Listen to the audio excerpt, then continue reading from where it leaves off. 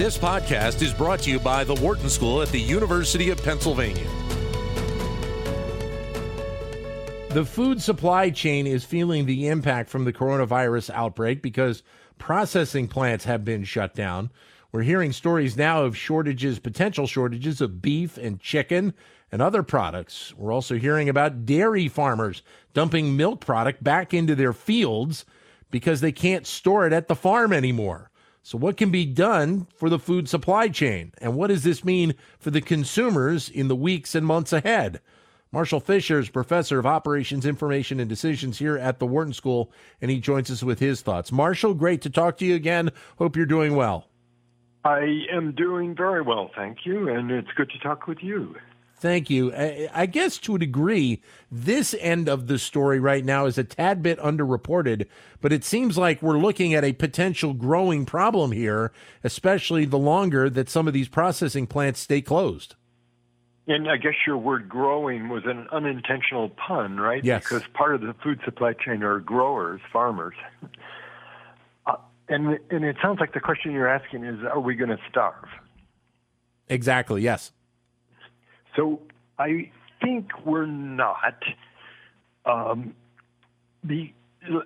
think about it at the aggregate level.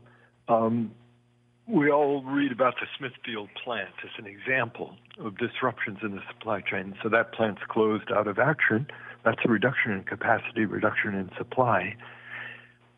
What balances that is 25% of U.S. agriculture is exported. And that's basically gone now because ports are closed. So if you look at an aggregate level, I think there's a balance of supply. Exports gone, capacity's reduced, consumption patterns have changed, but I think we're roughly in balance at the aggregate level, but incredible disruptions at the micro level. That's why you see this paradox of farmers throwing away milk and shelves empty with milk. My wife went to Costco this morning to do the shopping, and there was lots of milk, no toilet paper. So we see micro disruptions when we go to the store every day. And that's because this food supply chain is very complicated.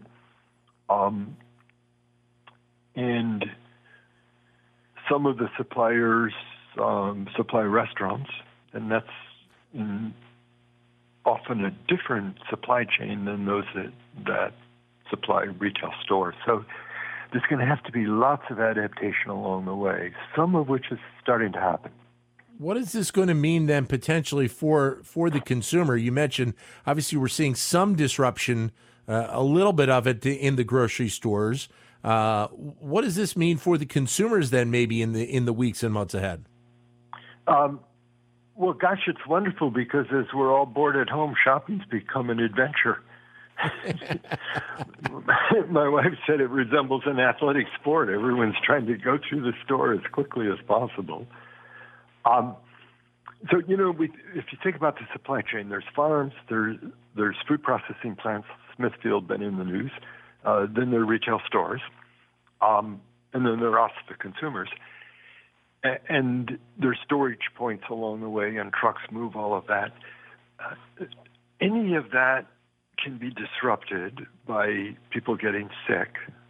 So COVID plants, workers got sick, but in the farms, we depend on 250,000 migrant workers from Mexico. Will they want to come?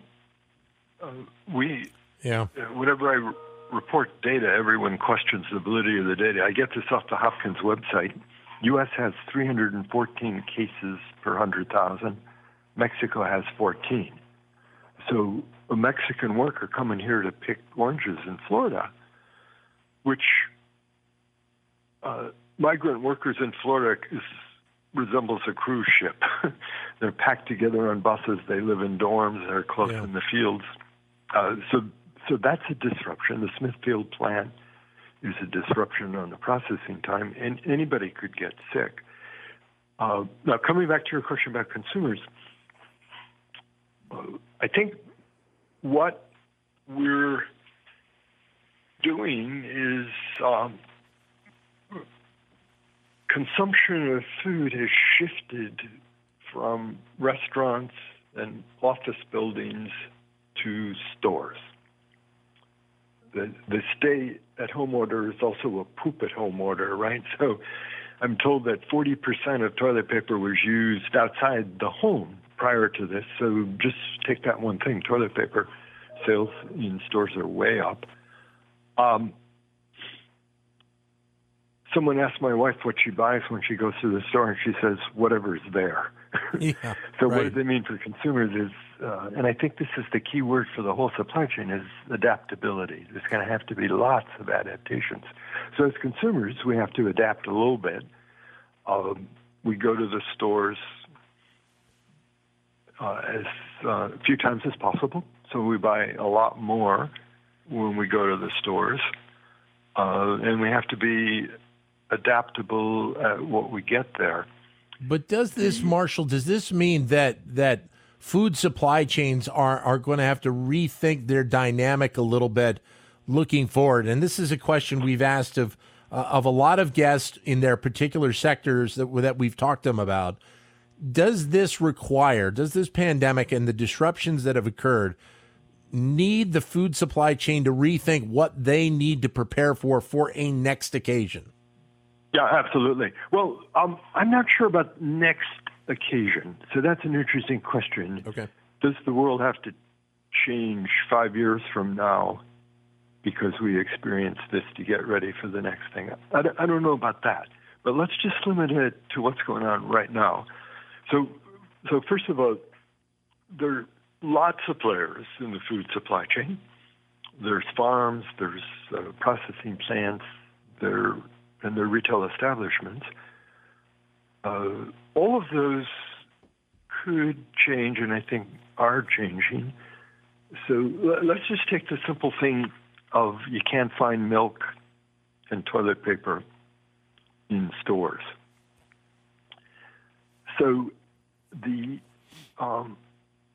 supply chain for toilet paper is a little bit different. Yeah. There's a different kind of toilet paper that goes to office buildings and restaurants.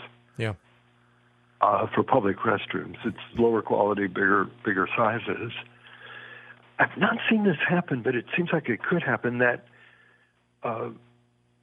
grocery stores have public bathrooms, so they must be receiving that, call it industrial toilet paper. Yes. They could relabel it. They'd have to come up with a UPS code and relabel it, but they could sell that within their stores, and then we as consumers could buy it. We'd have to adapt a little bit. We'd have to, so Marshall. We'd have to be able to adapt to get that big roll on our small little roll at home. That would be the biggest adaptation. Well, that's an adventure. Let me ask you.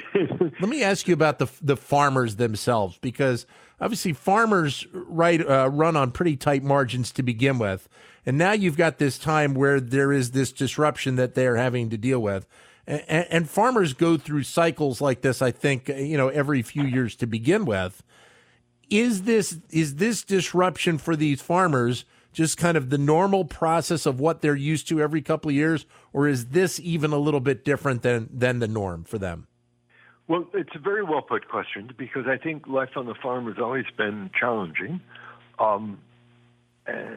And so challenge is not new for farmers. I think this is probably the mother of all challenges. So if you look at milk, 15% of milk production was sold overseas in dried powder form. 8% was sold through schools. So that's all gone at an aggregate level, to the extent that that supply chain was segmented and different supply chain for retail stores for milk versus producing the dry powder that shipped overseas. That's an example of what I kind of began with, that things are okay in aggregate but out of balance at a more micro level. So any farmer, dairy farmer, that was supplying powdered milk to China, where the ports are for a while closed, they're throwing away their milk, and that's a huge problem. Pig farmers are euthanizing their pigs because the Smithfield plant is down. So, this is a big disruption for farmers. No question about it. Marshall, what's the expectation then for these manufacturing plants in terms of getting them back up and running and being able to cover some of the losses along the way here? Because I think the last thing that a lot of companies want to see is some of these plants having to shut down over the course of time. Right. So the headline word is adaptation. We see it in stores, right? Stores have senior hours. They've changed the way they let fewer people into the store, social distancing. That same adaptation can happen in a plant. So the Smithfield plant, I bet most people listening have seen pictures or videos of that plant. People are pretty close to each other. That's the case in most plants, auto plants. You're shoulder to shoulder. You can reopen that plant with people 6 feet apart, socially distanced, but that requires you to have fewer people and then lower output. Now, I don't know the calendar those plants operate by, but if you need to increase capacity of a plant, you can do that by running more shifts, running more hours, so run 24/7. So basically 2 adaptations. Fewer workers, socially distanced, means lower output per hour, but then run more hours in the week, and you try to recover that capacity. Right. Great to have you with us, Marshall. Thanks very much for your insight. Greatly appreciate it. Be safe, and we'll see you on campus at some point down the road. Yes, indeed. Sometime. Thank you. Marshall Fisher, Professor of Operations, Information, and Decisions at the Wharton School. To keep engaged with Wharton Business Daily and other Wharton School shows, visit businessradio.wharton.upenn.edu.